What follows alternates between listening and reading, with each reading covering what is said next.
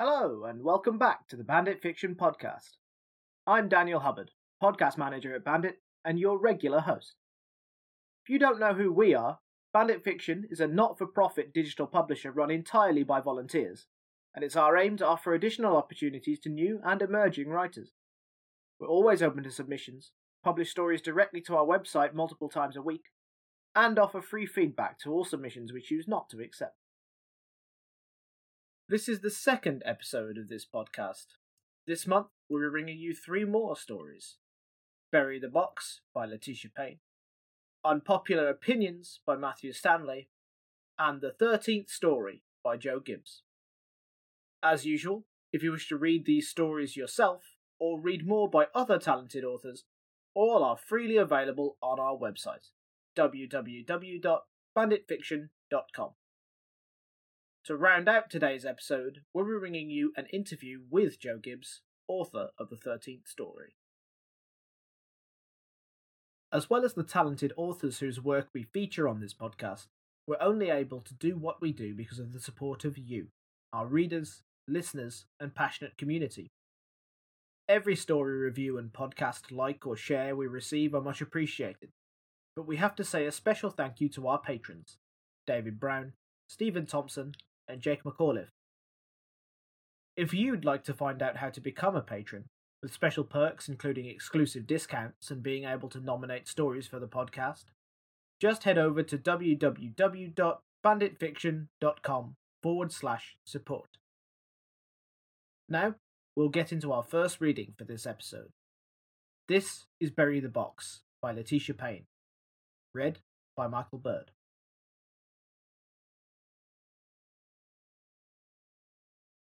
Bury the Box by Letitia Payne. Drag your feet back to the house with the dead plants. Your heels sink awkwardly into the gravel as you walk up to the warmth of the porch light. Fumble with your keys at the door. Buy some time. Replay the day from the moment the fresh edge of the morning hit you until the half hour you spent listening to Mumford & Sons in your car after work. Key clicks in the lock and you finally push the door open. Light floods onto the porch. Your daughter sits cross-legged on the living room floor with a shoebox resting on her lap. Tiny clusters of mould creep up at its sides. You stand there, keys dangling from your fingers, the mud from your shoes seeping into the welcome mat. She's clutching a Polaroid in her hand, image of a woman mottled by dust. You know this woman. The one who likes to sit on the edge of things, always perched just out of your reach, in the corner of your eye. Your heart beats in your fingertips, each breath only reaches your teeth. The doors are locked in this house. You knew that when you hid the box in the trunk under the TV. It felt safe, also less dramatic than burying the damn thing in the garden.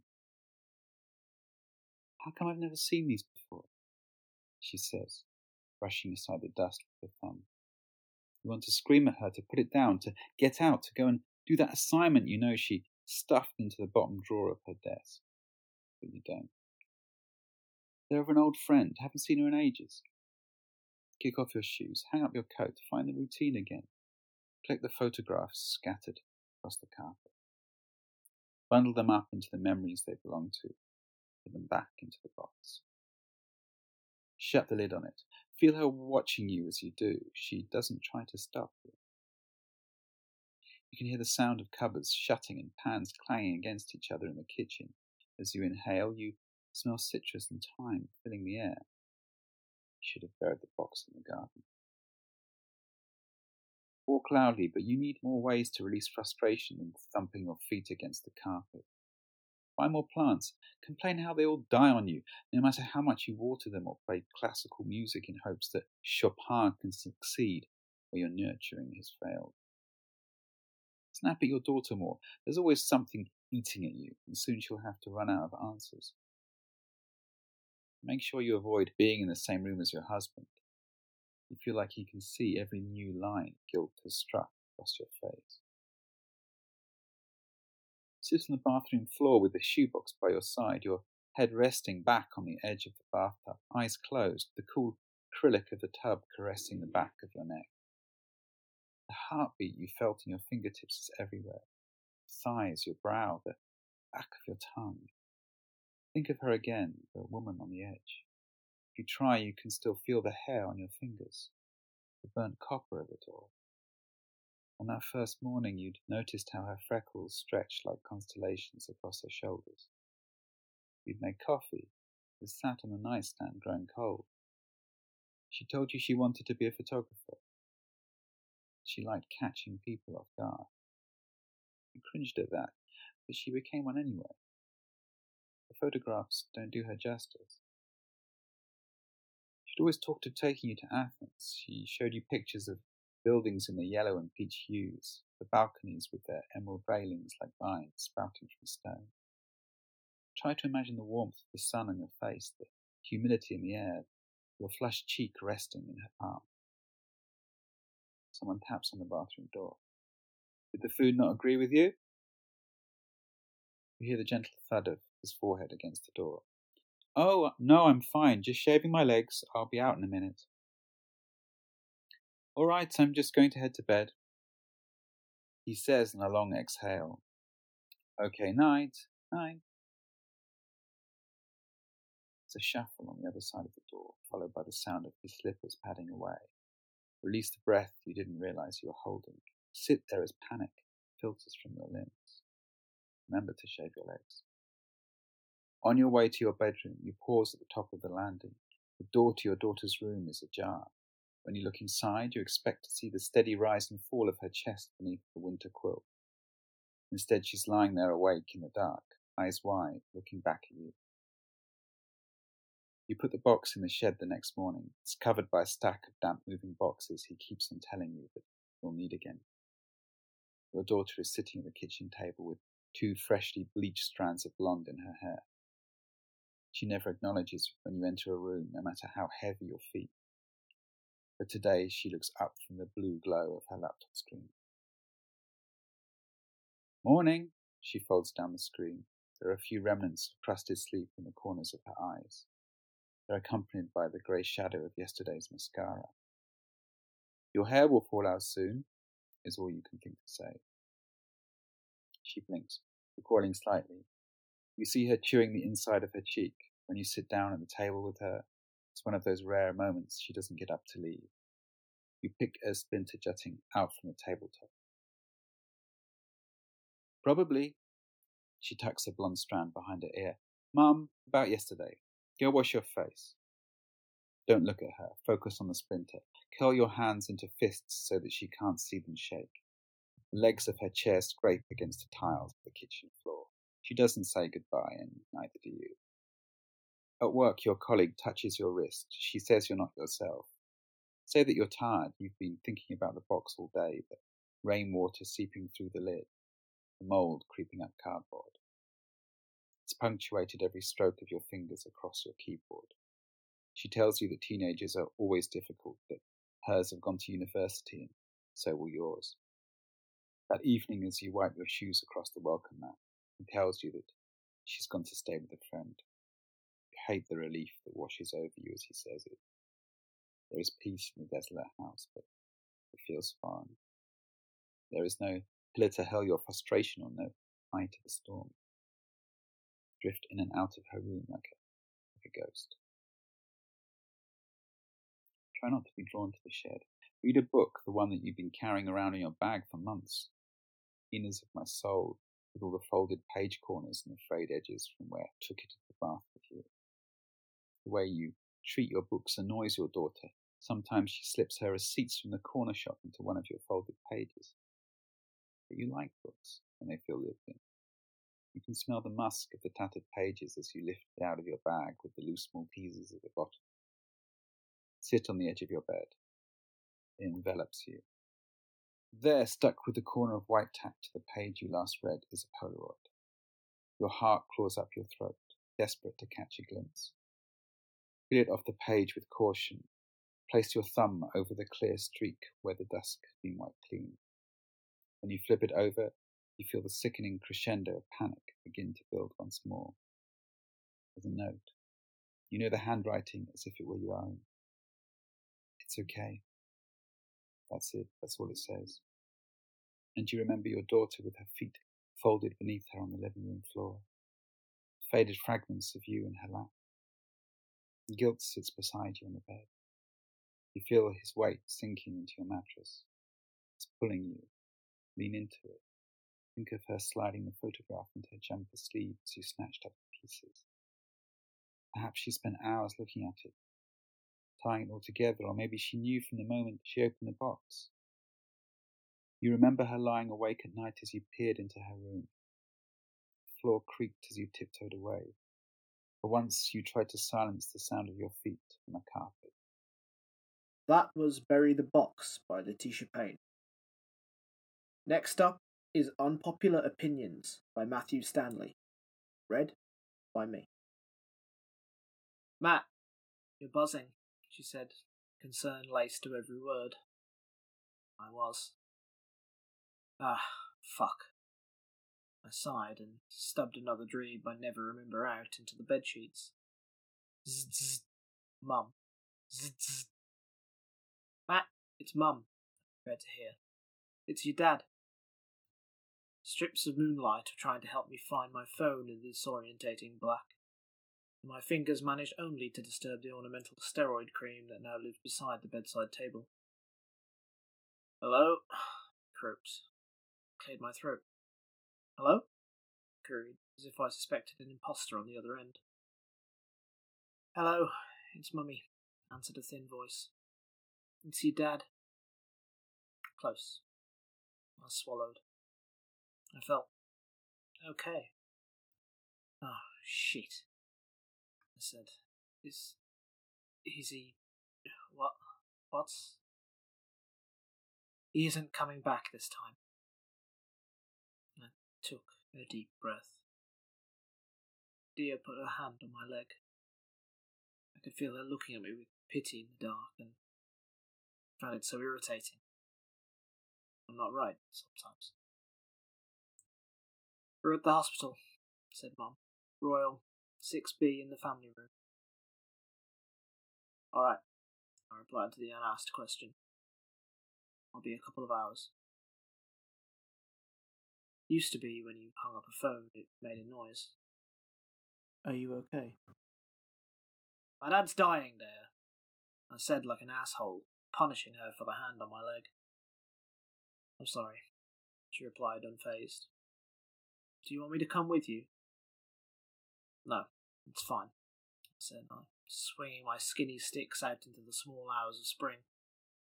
Come see us later. I felt okay. I felt okay on the bus. I listened to music and thought of other things. I felt okay waiting for the lift at the foot of the towered wards. Inside, there was enough graffiti to keep me out of my head for the 30-second descent. Thankfully, no one got in. I didn't want to feel compelled to smile. I wanted to do literally anything else. I felt okay on the landing, too. At least until I thought about the last time we spoke. Oh, hello, son, he said. Alrighty, Pops, I replied. It's weird you being here. We give these guys our cystoscopes. He didn't reply. Didn't seem like he'd heard me, even.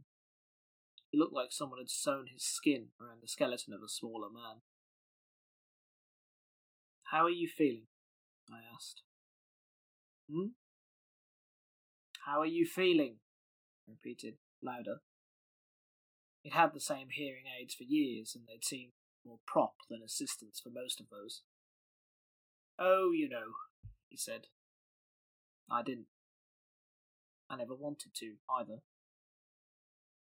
Joanna works here? He asked. No, Dad. I do. Oh, yes, said with a nod. 89 years, and he'd only aged in the last 2 months. Pepper's missing you, I told him. Keeps looking for you around the house. The dog, he replied. Your mum will look after him. He won't miss me. The casual acknowledgement of his mortality choked me. I shook my head, because he couldn't have been more wrong. I hope he didn't really think that. "How's Dare?" he asked. He never got confused about Dee.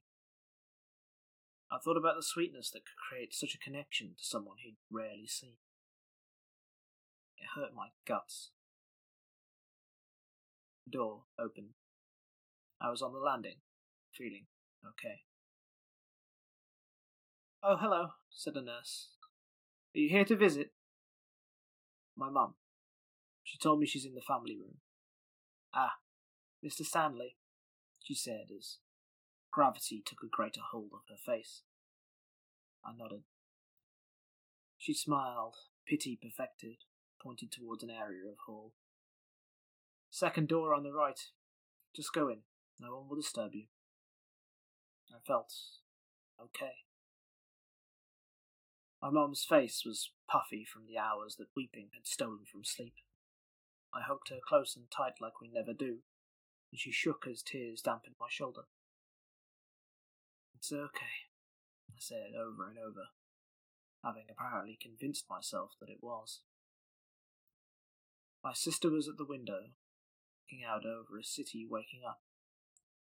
She was cradling an arm into her stomach, palm over trembling lips, delicate fingers rippling code on their surface. I joined her at the window with my arms out, and I held her too. "It's okay," I said. "My mantra. You say something enough times, it might become true." "What happened?" I asked. Mum answered behind me. "I was asleep," she said. "He must have gone to the toilet, but had trouble putting his pyjamas back on. He woke me up, fitting." For a moment I was my mum, roused by the sounds of a body rejecting itself. Waking into nightmare, 40 years of love at the foot of a bed, exposed, undignified, unrecognisable, a violent structure of angles and catheter bags, a life struggling to free itself from a broken host. Fuck. I felt okay. The door opened. "You can come see him now," said a voice I can't place. "Where is he?" I asked Mom. "In the ward." "With everyone else?" She shrugged. I felt okay. The 5/6 of the ward, uncontained by green curtain, guided us to his bed with their eyes and clamped smiles. I prepared for shock, but even after the grey-skinned paternal impostor yawned at me a few times, I still felt okay. We put on our blinkers and sat down, to watch, apparently.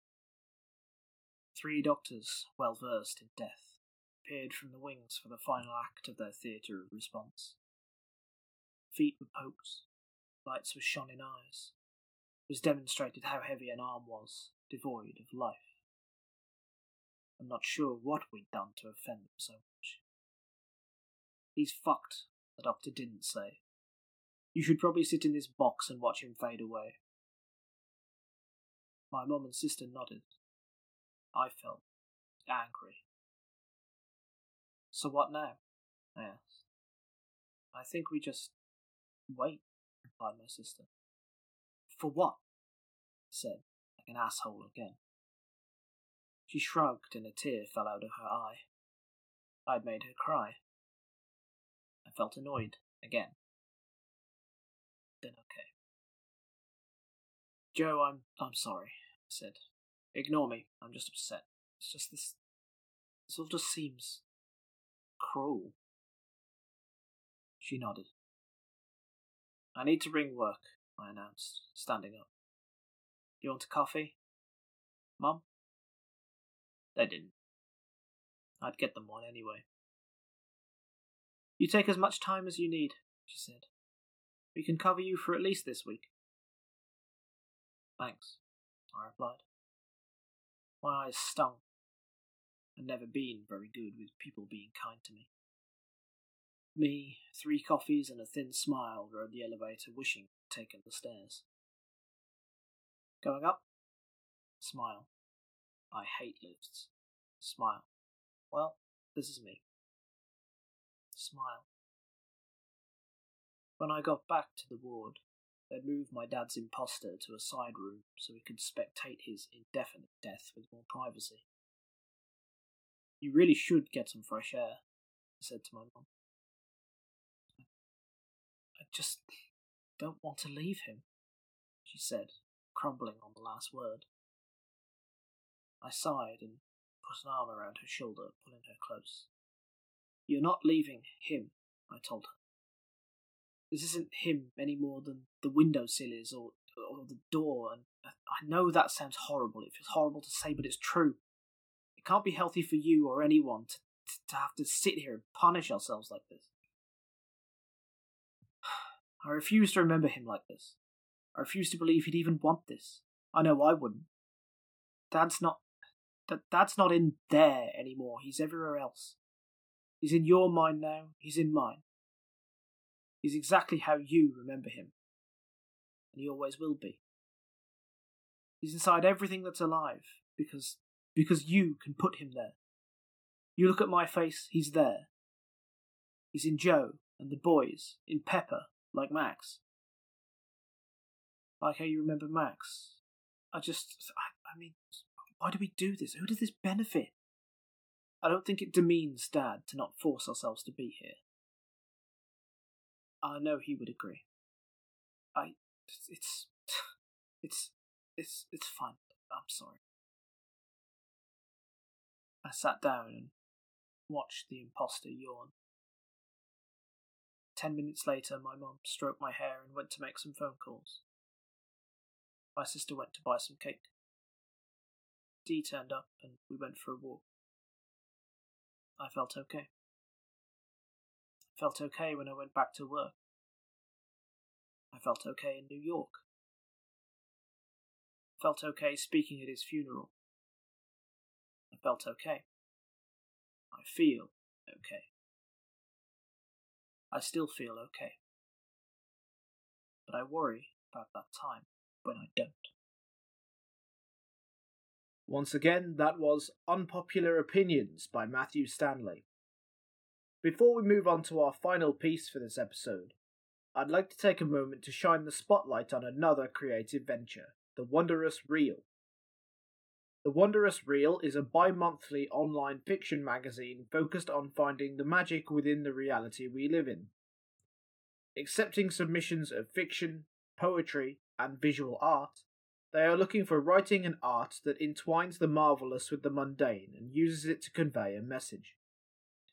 You can find out more about The Wondrous Real by following them on Twitter, at The Wondrous Real Mag, or at their website, wondrousrealmag.com. Next up, we have The 13th Story by Joe Gibbs, read by Ben Morley. The 13th Story by Joe Gibbs. Being crucified was nowhere near as painful as Sonny had always suspected it might be. True, whatever drugs his abductor had pumped into his veins, likely dulling the intensity of the experience somewhat, but watching the second stake being driven through his right hand, he felt no more than a peculiar ache as the bone split to make way for the iron. He let his head fall to the left, where he saw his other arm pinned outwards. The stake blasted through the palm until it protruded from the underside of the wood. His fingers had closed reflexively around the cold head of the stake, like the legs of a dead, monstrous tarantula. The hooded man stood from his work and backed away into the shadows. Sonny watched him go, inevitably drawn to the tattoos adorning his own naked body. But to call them tattoos, in the plural sense, would be a mistake, because there was not an inch of natural skin to be seen, from ankle to neckline and from shoulder to wrist. Even his genitals, exposed and shriveled and terrified as they were, had colors sewn into them, finalizing the illusion. Sonny wore a single, impeccable suit of ink, and he was criminal for doing so.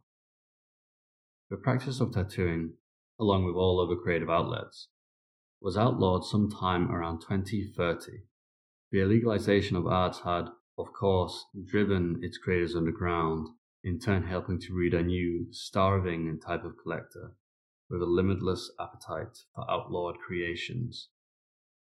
A young child could now be traded on the black market for a collection of Shakespeare.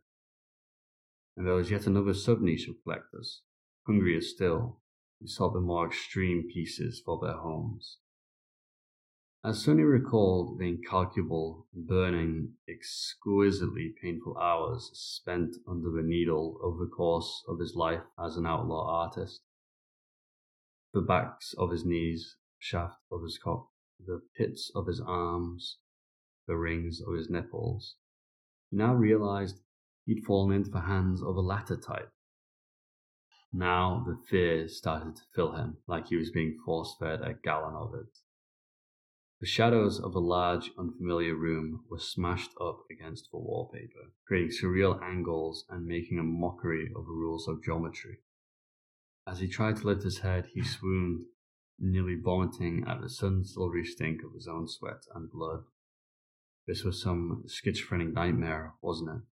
Not a real event, surely. Not death come to meet him beyond Sonny's feet. He saw 13 enormous black forms. Disciples, were they? Come to watch with interest. There was a movement at his head now. The collector bent down and gently stroked Sonny's lank hair from his eyes. He edged out a trembling hand and ran it along Sonny's inner bicep, dirty fingernails brushing the intertwined leaves and roses. Now he was shuffling down the length of him on his knees, his cold touch still on Sonny.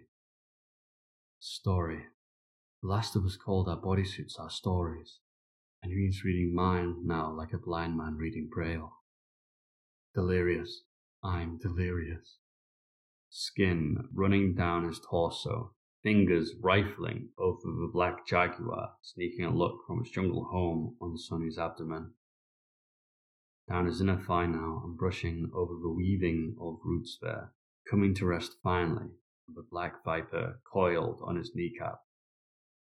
Remarkable, the collector whispered from his hut, that such images were once created on the flesh. Sonny heard the whisper of a knife being drawn from cloth.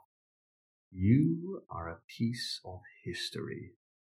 The accent was warped with both travel and heritage, untraceable. By far the most beautiful of all. And what a story yours has to tell. The man stood and walked with 13 lumbering shapes. Sonny watched through slit eyes, gritted teeth, realized they were not hooded figures, but objects.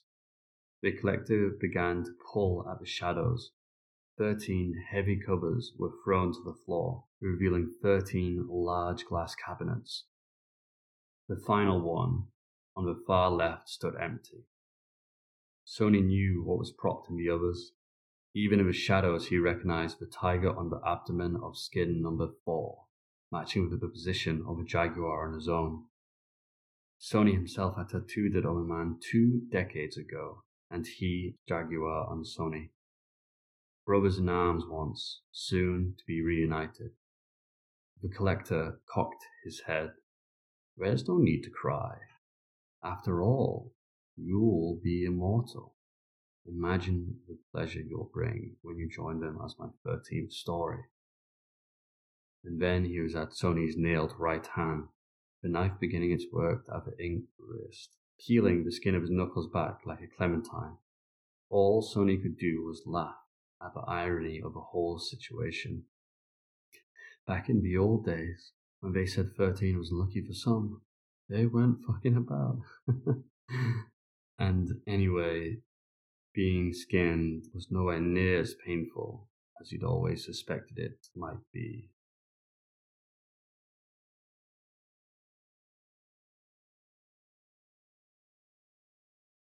So that was the 13th story by Joe Gibbs, and we're actually here with Joe Gibbs now. We're going to ask you a couple of questions about the story and a little bit about maybe where it came from and where it might have gone in the time since then. So, Joe, if you'd like to introduce yourself, tell us a little bit about you. Yeah, hi, I'm Joe Gibbs. I'm currently a data manager at a construction company, and also trying to write as much as I can in any amount of free time that I get currently, which is a lot of free time, obviously, with COVID and not being able to venture out at the weekends or anything like that. So, Yeah. I wouldn't say a blessing, but I'm trying to make it work as best I can. So, evidently, the 13th story is a bit of a unique piece in its own regard, and it seems to have a lot of backstory that the piece itself doesn't tell us. So, would you mind telling us what inspired the piece? Yeah, of course. So, a few years back, I was speaking to a close friend who recently had sort of all of his chest and front of his chest and body sort of tattooed. I said to him, was it painful? And I think he was lying when he said it, but he sort of come back and said, it wasn't as painful as he'd always suspected it might be.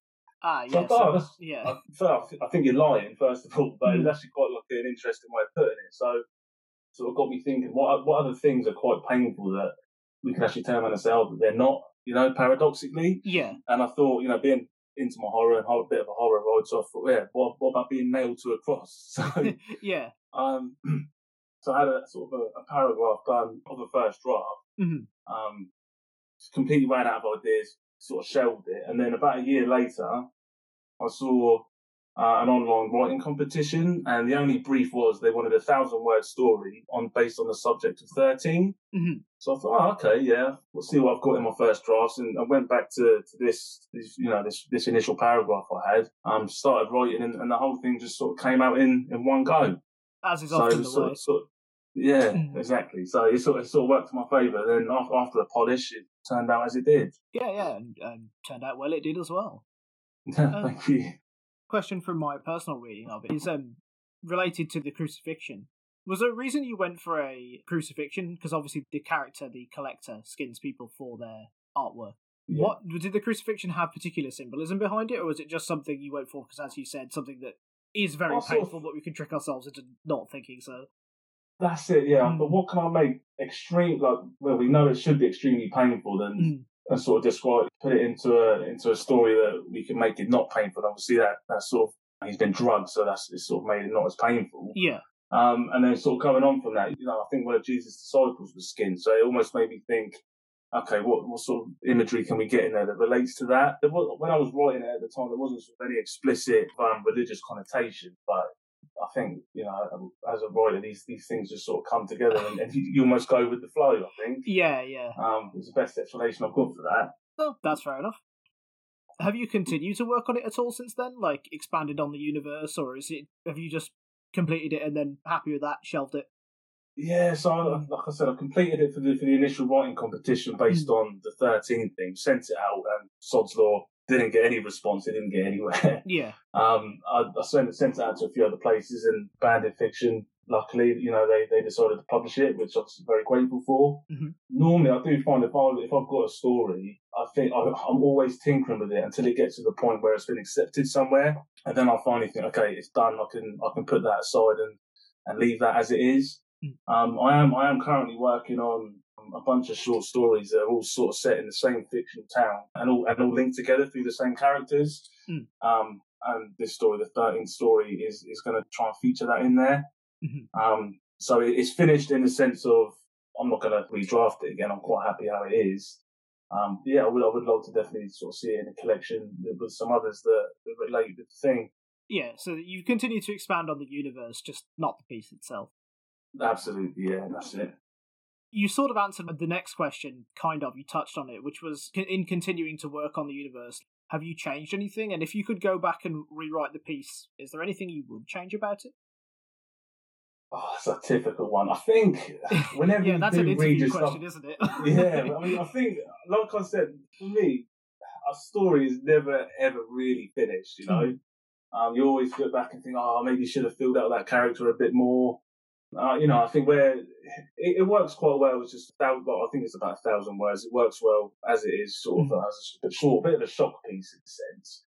But I think if I was to go back and do it, I'd like to develop that the character of Sonny, and then obviously the collector as well. So who knows? There might be sort of a follow-up story if there is a collection, maybe like a bit of backstory, or a sequel piece in a sense to see what happened to the collector. Yeah, I find the idea of a world where art is outlawed, extremely interesting. I would be very interested in seeing more of that world, even if it's not through Sonny's eyes or the collector's eyes. Yeah. Just that universe in general sounds extremely interesting.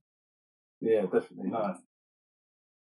Last two questions then. As a now published writer yourself, do you have any advice for other authors that are aspiring to get published, just starting out or don't know where to start? Any advice at all?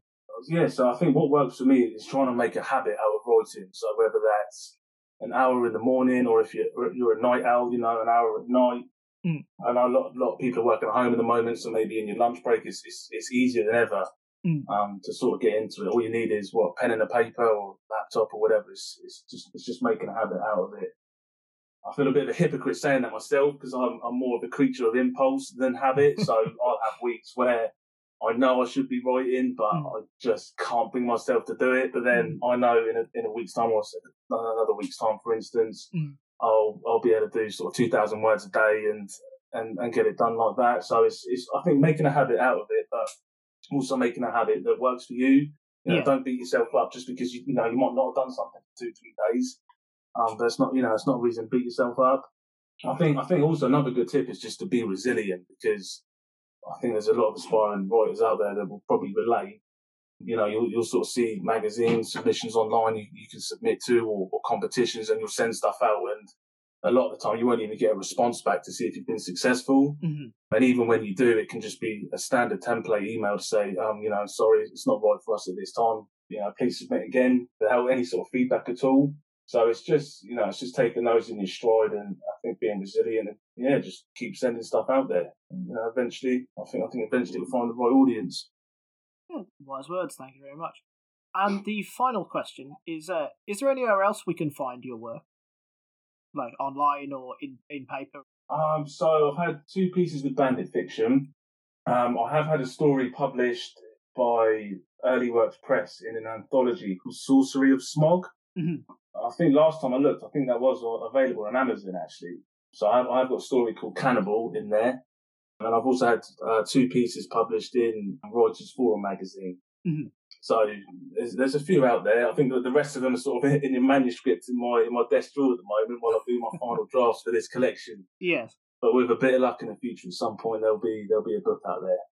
Fantastic. Well, I personally look forward to seeing that. As I said, I found the world that you wrote about in the 13th story fascinating.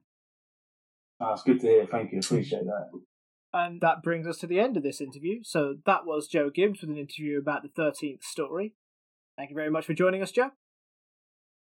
Perfect. Thank you for having me. That brings us to the end of episode 2. Thank you very much for listening. We hope you've enjoyed the stories we've brought to you today. And if you have, please like, share, review, and generally help us bring these amazing works to as many people as possible. If you're interested in reading more of the stories and poems we've published, or just want to find out more about what we do, head over to our website at www.banditfiction.com. Thank you once more, and we'll see you again next time.